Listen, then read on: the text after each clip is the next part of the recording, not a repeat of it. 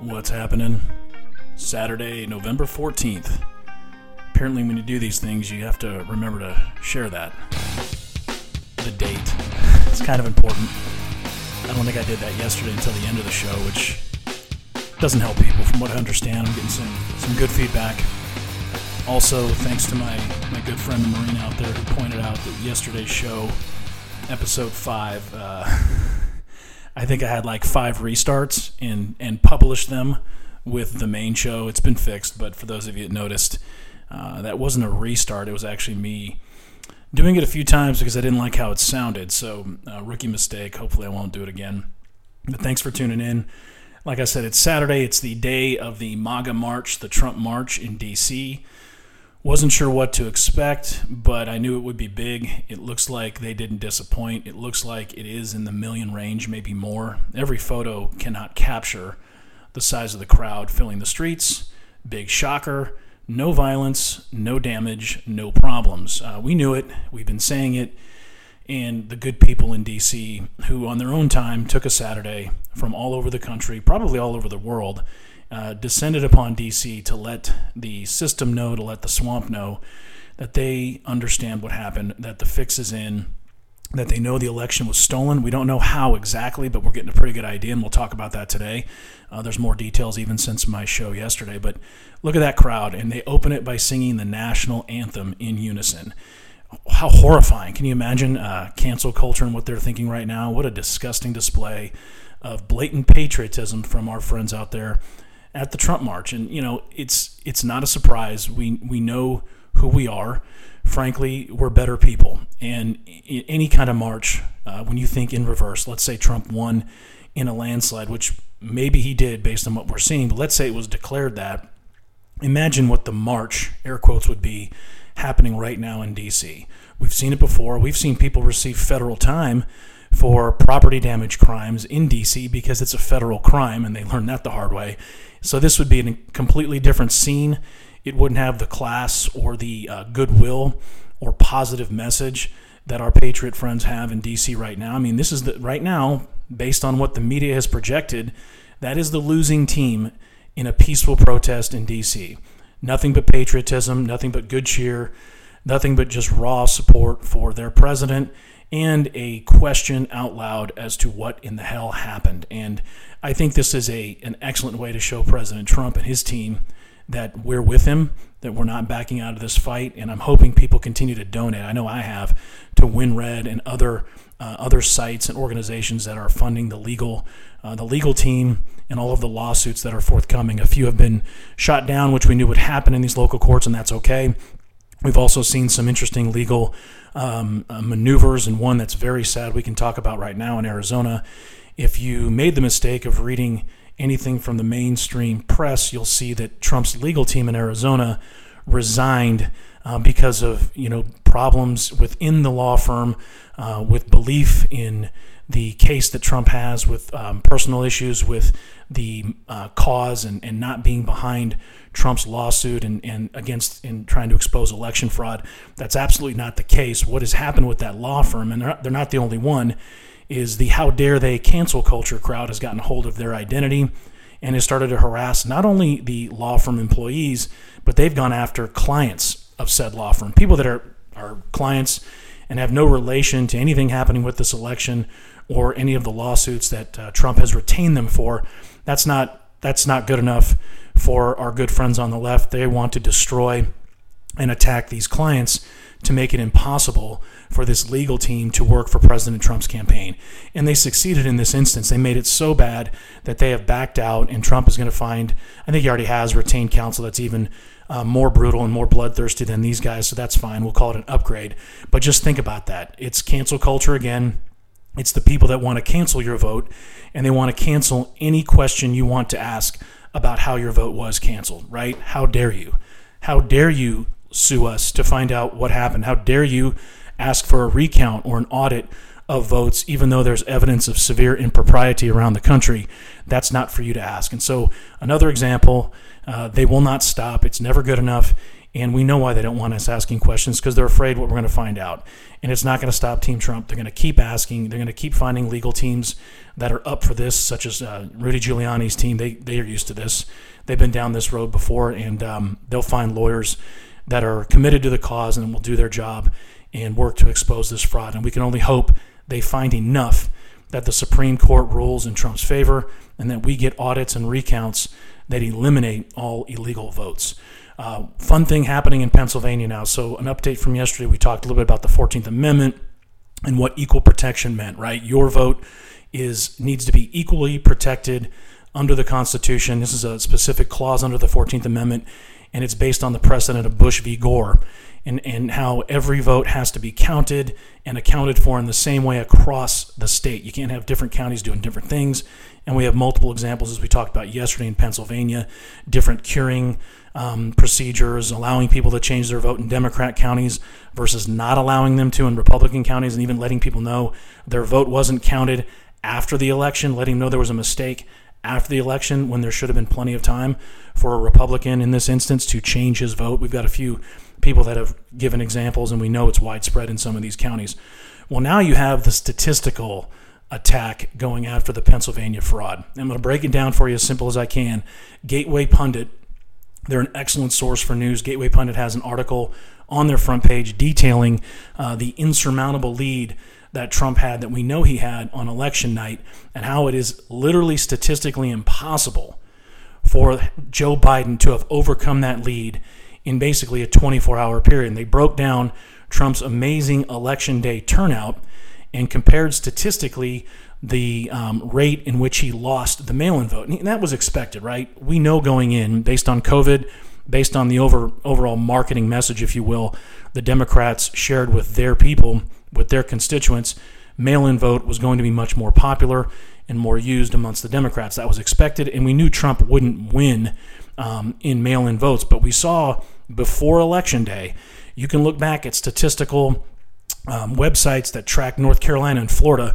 One was actually called Joe is Done. You can look it up. They looked at early voting and mail-in voting, and I was tracking this ahead of time. Trump was way overperforming expectations of the early in-person vote and early mail-in vote in both Florida and North Carolina, because those votes, that information's public record and updated daily as you lead up to the election, so you could actually watch it. And it was a pretty exciting thing to see, because in those two states and in many counties, we saw Trump overperforming any, really, not only expectation, but pipe dream his campaign had. The best example was Miami-Dade County, where we knew he would probably lose, but we saw an almost even tie going into Election Day. And they knew, the Democrats knew based on the early vote, they were toast in Florida, because they had to have a gap going into Election Day. They had to build up a certain lead going into Election Day that Trump could not overcome with in-person voting. He was almost tied in Miami-Dade, and I believe he ended up winning it when all the votes were counted. And of course, we saw, although the wonderful media wouldn't call Florida when they should have, that it was a slaughter, that he won it by 6 points. Now I think the tally is at least 5. And when you think of Florida, you think of the close races in the past, a 6-point win, just like he won 9 points in Iowa. Those are just absolute blowouts. And so we were able to track it. And then all of a sudden you get to states like Pennsylvania, Michigan, where, by the way, Michigan you could track too. He was doing very well. All of a sudden these leads are eviscerated on Election Day with mail-in votes being tallied. And so when you look at Pennsylvania, you look at the 700,000 vote lead. I'll break it down for you. On Election Day, this is what Trump built his lead on. 2 out of 3 voters in Pennsylvania went for Trump. 2/3 of the vote in person on Election Day went for Donald Trump. If you take out Philadelphia, he's at 80%. That's how strong the turnout was. So with Philadelphia, it drops it down to 2/3, essentially 60%. Okay? Now, you take the mail-ins that were counted starting Election Day, 80% of the mail-ins went for Biden. So there were 2.5 million mail-in votes. 2 million of them went for Joe Biden. That's incredible, right? Now, why is that in question? In almost every county, I looked at the numbers. The stats are available on Gateway Pundit. Every county, Trump was given precisely 40% less mail-in votes than he received on Election Day. Statistically, it is impossible that would repeat organically across every county in a state like Pennsylvania, but it happened. So, for instance, like in an Erie County, if Trump won 60% of the election day votes, he was awarded 20% of the mail-in. 70% of election day votes in a different county, then he was awarded 30% of the mail-in. That margin is repeated impossibly across all of these counties. I believe it was a little bit worse in Philly, which is understandable because they even said if Trump could pull off 25% of the Philly vote, he'd win the election. He got, I believe, when all was said and done, around the 18%, which is still an improvement over what he did when he defeated Hillary and what he did in Philadelphia. But think about this. It's not statistically possible to have that same margin, that same comparative percentage of election day votes and mail-in votes, and it happened in Pennsylvania. To give you an example, Arkansas's mail-in vote difference compared to election day votes on election day for Trump varied anywhere from 2% to 4%. So there were some counties where Trump had a giant turnout where he destroyed Biden in a county in Arkansas and got 90% of the vote and still pulled 70% of the mail-in as compared to his 90% of election day. So the nerds are all over this in Pennsylvania, and you look at something and just step away from the specific numbers. 2.5 mail-in votes, and 2 million of them went for Joe Biden, 80%. We knew Democrats would outperform mail-in, but is it believable that they would outperform that much? So really keep an eye on how they break down these stats. And as we get into other specific issues in Pennsylvania, this is just another part of the case, another argument that Giuliani's team has in Pennsylvania as to, the scope of this fraud and what happened. As they dig into what's going to be an audit, they're going to look at these mail-in votes, and I'm confident they're going to find a significant number of them to be illegal. And it's a big lead, but not insurmountable when you're talking about 2.5 million votes that are going to get looked at. Doesn't need to have a big shift when you start looking at the legality. And if you take out a percentage of those, Trump's going to have the lead in Pennsylvania. Now, we talked about Trump's legal team in Arizona. Again, this is not going to be the only issue. They're going to go after the Pennsylvania teams, the Georgia teams, the same way. Apparently, it's already happened. Fortunately, it's only affected the Arizona team, and they've been replaced. And I'm sure the people making the case in Arizona, and I'm not familiar with what exactly they're going to charge. There've been a number of accusations, but they just finished that count, and now they're looking at what kind of recounts they can request based on the close razor-thin margin in Arizona. So again, brace yourself because this is going to get nastier as this data from Pennsylvania reaches the mainstream press and people start seeing things go Trump's way even more in Pennsylvania. Like I said yesterday, he already won with a judge in Pennsylvania who ruled in his favor, in Trump's favor, that all the votes received after 8 p.m. on November 3rd are to be tossed out, not just separated and counted separately, but that they are illegal.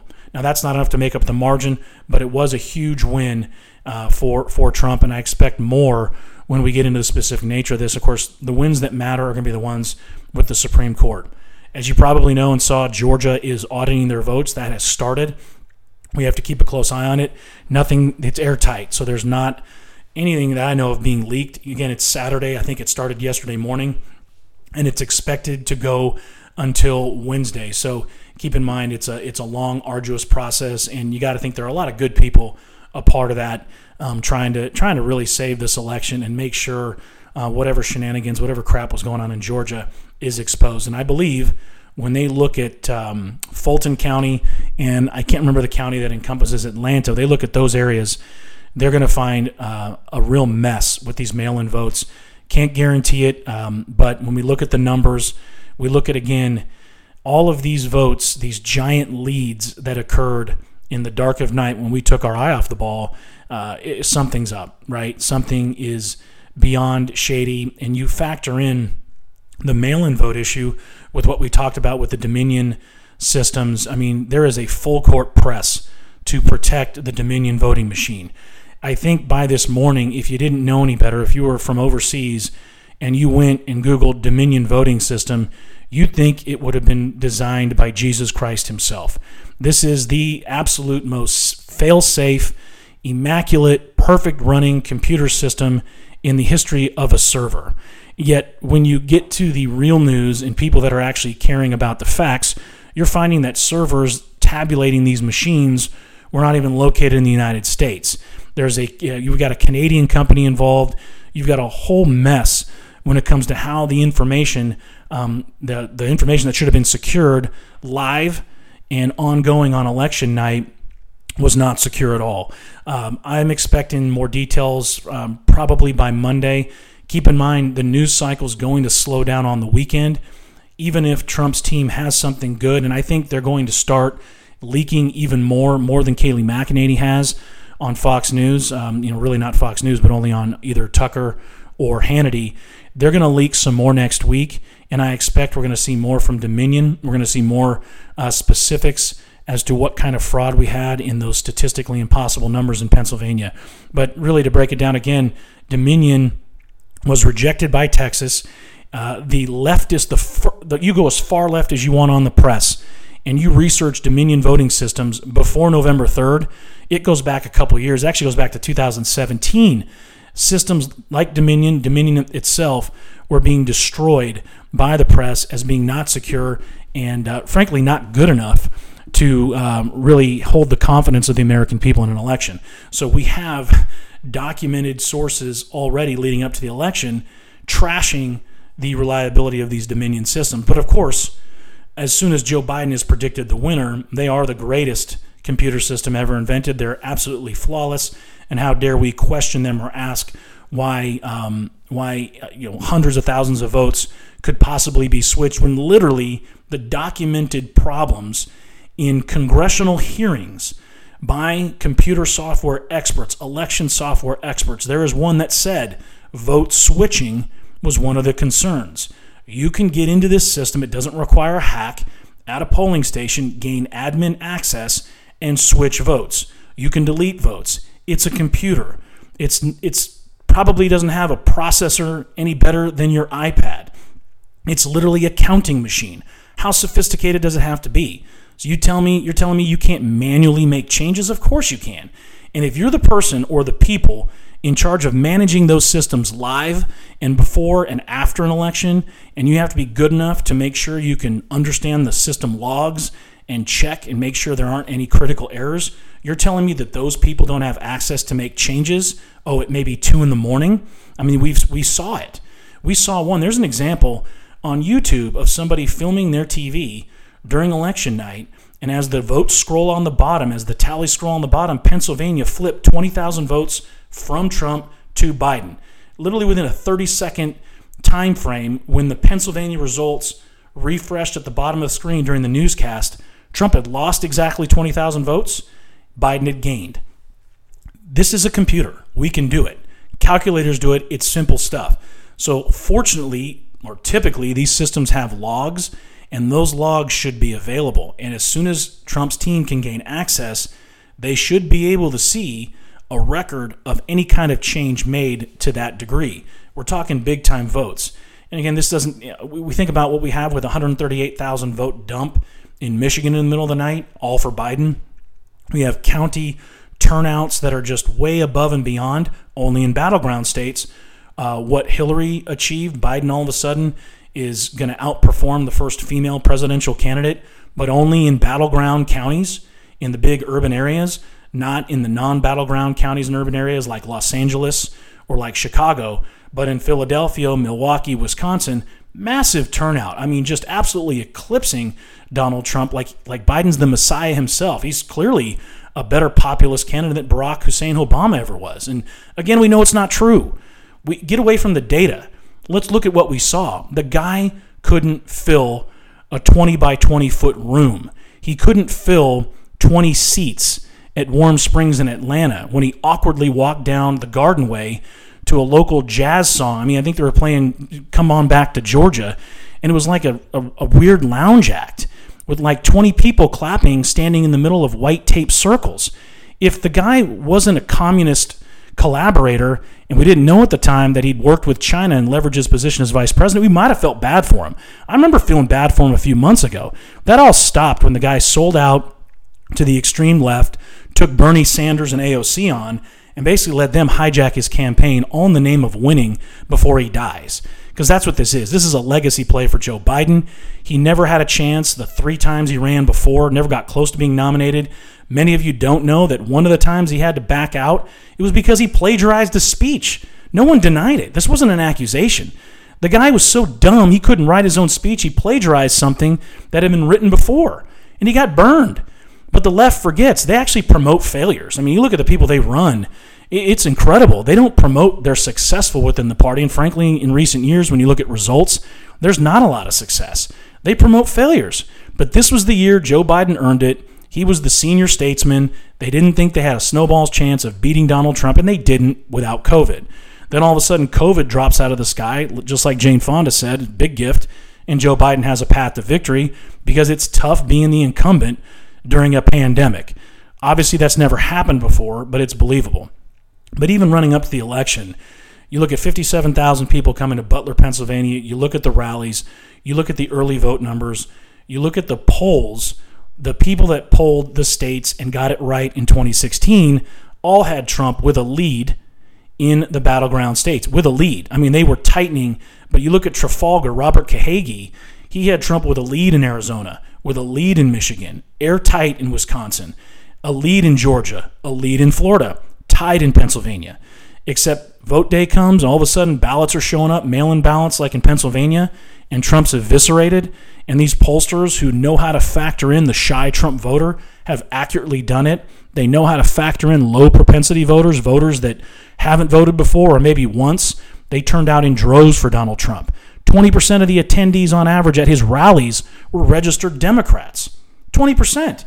Another 20 to 30%, depending on the rally, had never voted before, hadn't voted in years. They showed up for him. So these weren't right-wing Republican-only events or phenomenons. These were actual movements. And Trump managed to be, as the incumbent, the rebel, right? The comeback guy, frankly, the challenger to the establishment again, because we saw what they tried to do leveraging COVID. And I think he successfully nailed that message. Hopefully he knew what was coming. We didn't. I didn't see this. We know locally, we know Philadelphia, we know some of these cities, there's election cheating, there's election fraud, but I didn't anticipate the scale to which the cheating would occur, and I think they overdid it. We talked about the candy yesterday. I think they grabbed too much, and I think when Trump's team has access to the results, they'll be able to make a case that there was such a massive pattern that some of these elections in some of these states just simply cannot be trusted, that they're just spoiled completely. And I'll mention it real quick, like I did before. If that happens, then the Supreme Court, based on the Constitution, right? I mean, we are the party of the Constitution. We're not going to change it or deviate from it unless it's amended in Congress. The Constitution is very clear on what happens if the election cannot be certified in about a month. It goes to the state legislators. They have a delegate that heavily favors Donald Trump. I believe 31-19 if it goes to what's called House delegates. I don't think I explained that exactly accurate yesterday, but there's 50, and the state legislators pick those from each state. So each legislative body picks their delegate. 31 of the states have Republican majorities. The other 19 have Democrat. So it's a big win if that happens. If the Supreme Court says it's going to the states, pick your delegates, that's a huge long shot. But just know constitutionally that's a win for Donald Trump based on all of these Republican legislations around. Of all 50, there's 31. But I think the real path is having enough fraud and enough illegality to take chunks of these votes and have them not counted. Because again, I've stated this before, illegal is illegal. A vote that's just a little bit illegal versus a lot illegal, I don't give a damn. Both gone. Adios. Bye. Oh, but that one's just, it doesn't matter. Your vote doesn't count. It's in the wrong envelope. You can't verify it. The signature looks like crap. It's not a vote. But not a vote. Sorry. And that's what needs to be happening in these audits, right? We need to have real ball breakers on the Republican side questioning everything. Wait a minute. Mail-in votes? We'll look at those for sure, because we need people doing real signature verification. And from what we hear, that was lightly applied in blue counties in battleground states. Not anymore. It can't be the case. They've got to go through this with a magnifying glass, with a fine-tooth comb, and follow the law, the election standards set by these states. It's very clear. It's not left to interpretation. Unfortunately, it requires humans. When you're talking about a manual recount and audit, there's going to have to be judgment, and there's probably, imagine, compromise. It's like picking a jury in two legal teams. I don't know. It's a little bit scary when you're the loser of as far as being declared, who's declared the winner, and you have to make this up. We are relying on human beings and human error and judgment. But the numbers seem to be of a scale and scope that it's even a percentage. We're talking 10, 20% of these hundreds of thousands of votes. If we cut into that and show enough illegality, we've got the lead.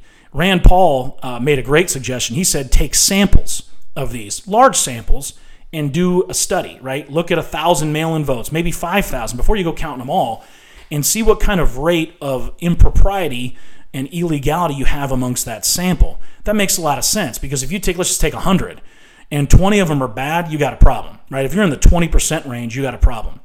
Because we know they look at percentages of rejected mail-in and absentee votes this year. Typically every year, it's in the 3% range, right? So if you have 100 mail-in votes, 3 get rejected. This year, it was less than 1% across the board, especially in these battleground states. Think about that. Doesn't sound like a lot, right? But if you're talking 2.5 million votes like you are in Pennsylvania, a difference of 3% as compared to 0.7% is, we'll just say a lot. I'm not here to do math. You can type that in. But it's more than enough to make up a margin like that of in Pennsylvania. You got Georgia. I mentioned this stat before. Approximately 98,000 votes in Georgia, mail-in votes, for Biden only. Guess how many Trump-only votes there were in Georgia? 900, just shy of 900. So almost 900 for Trump and 98,000 for Biden. 98,000 plus, actually, voters decided to get their mail-in ballot out, waddle around and find a pencil, sit down, ignore Netflix, and fill out a ballot and quit when they got to Joe Biden. And then go through mailing it in and doing the proper seal envelope and security envelope, have their wife, spouse, significant other witness it and sign off on it, and went through all that, and they just voted for Biden? That doesn't make sense. I mean, if you're gonna do it, you're gonna throw in a few more bubbles, not just for Biden. I feel like if you're cheating to that extent, toss a couple votes the way of the Republicans, right? I mean, who cares? This is all about Trump derangement, right? And getting rid of bad orange man.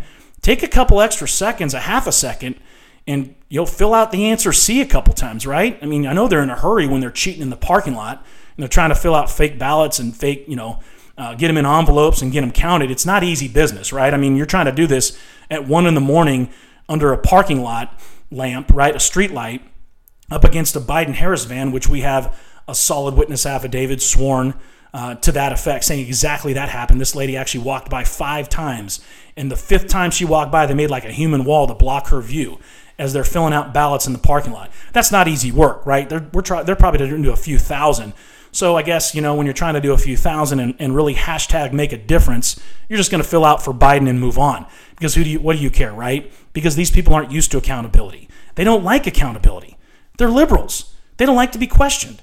So how dare we even ask them about their cheating? I'm probably going to be yelled at for criticizing the method with which they cheated, right? Think about it. If we get this, if Trump wins this and exposes massive fraud and impropriety, they will call us racist, bigot, homophobes for negatively criticizing their cheating, for calling them out. How dare you take away our cheat? We worked real hard for this. This is where it's going to go if he pulls this off. And I say if. I have confidence, but I'd say at best it's 50-50, because the courts, even with all the evidence, if it gets presented, as I think it will, they have to make a stand here. And they're not supposed to factor in the absolute and screech that's going to come from the left. I mean, look at what's happening in D.C. today. An absolute beautiful event, a protest the way it should be. And I'm not talking about what we're protesting. I don't care what you protest. The First Amendment allows you to protest, frankly, just about anything. But how you do it matters. And if you want to see exactly how it's supposed to be done and how you're supposed to change hearts and minds with activism, turn on the TV and look at the Trump March in D.C. today. That's how it's supposed to be done. And those are our people. And if you're from the other side listening to this, and eventually people will, and this upsets you, I don't care. Upsetting you makes me happy. you deserve to be upset because you didn't even vote for somebody, you voted against someone. So if it upsets you that people are happy and peacefully protesting in D.C. and making the other side look good, so be it. Maybe you should join our side. Maybe you should start listening and actually questioning the ridiculous things you might have learned in college or what you might have learned on Twitter, because that's where you probably got this nonsense. And if you're watching channels like CNN, there's no consistency. There's no actual honest question about what's good for this country being asked. They're just telling you. So if you're upset because I'm calling you out, that's fine. I want you upset. I'm here to upset the other side because there are two sides. There is no unity. There is no truce here. I'm right. You're wrong. My team knows what it wants because it wants greatness for everybody. We're not going after different demographics. We're not saying, oh, great, we improved with African Americans or Latinos. No, we're building a giant tent of beautiful inclusion of conservatism and now Trumpism. And that's for everybody. That is inclusive of everyone. If a group wants to call themselves Latinos for Trump and come on and get on the train, wonderful, all the merrier. If they want to label that, that's their right to do. We're not doing it. We look at everybody the same. I don't care where you're from, what your nationality is, what your race or creed is, what your religion is. If you want in this tent, you can join. And if you want to see what that's like, turn on, I hope Fox News, but definitely Newsmax, OANN, and other sites and see the millions in D.C. demonstrating what Donald Trump and Trumpism is all about. And that's what I'm going to close on. I'll be back tomorrow. I'm watching the news for you guys. I really appreciate you tuning in. Things are growing already. I think this is number 6 or 7 if you count an update I did, and I'll do those on occasion too. But I really appreciate you guys taking the time to listen. My email should be available via any podcast you're listening on, because we're up on Apple now, Podbean, Spotify, and I believe Google Podcasts as well. But the email is EIP as in Paul, NET 1776 @gmail.com. Thanks again, and you guys have a wonderful day.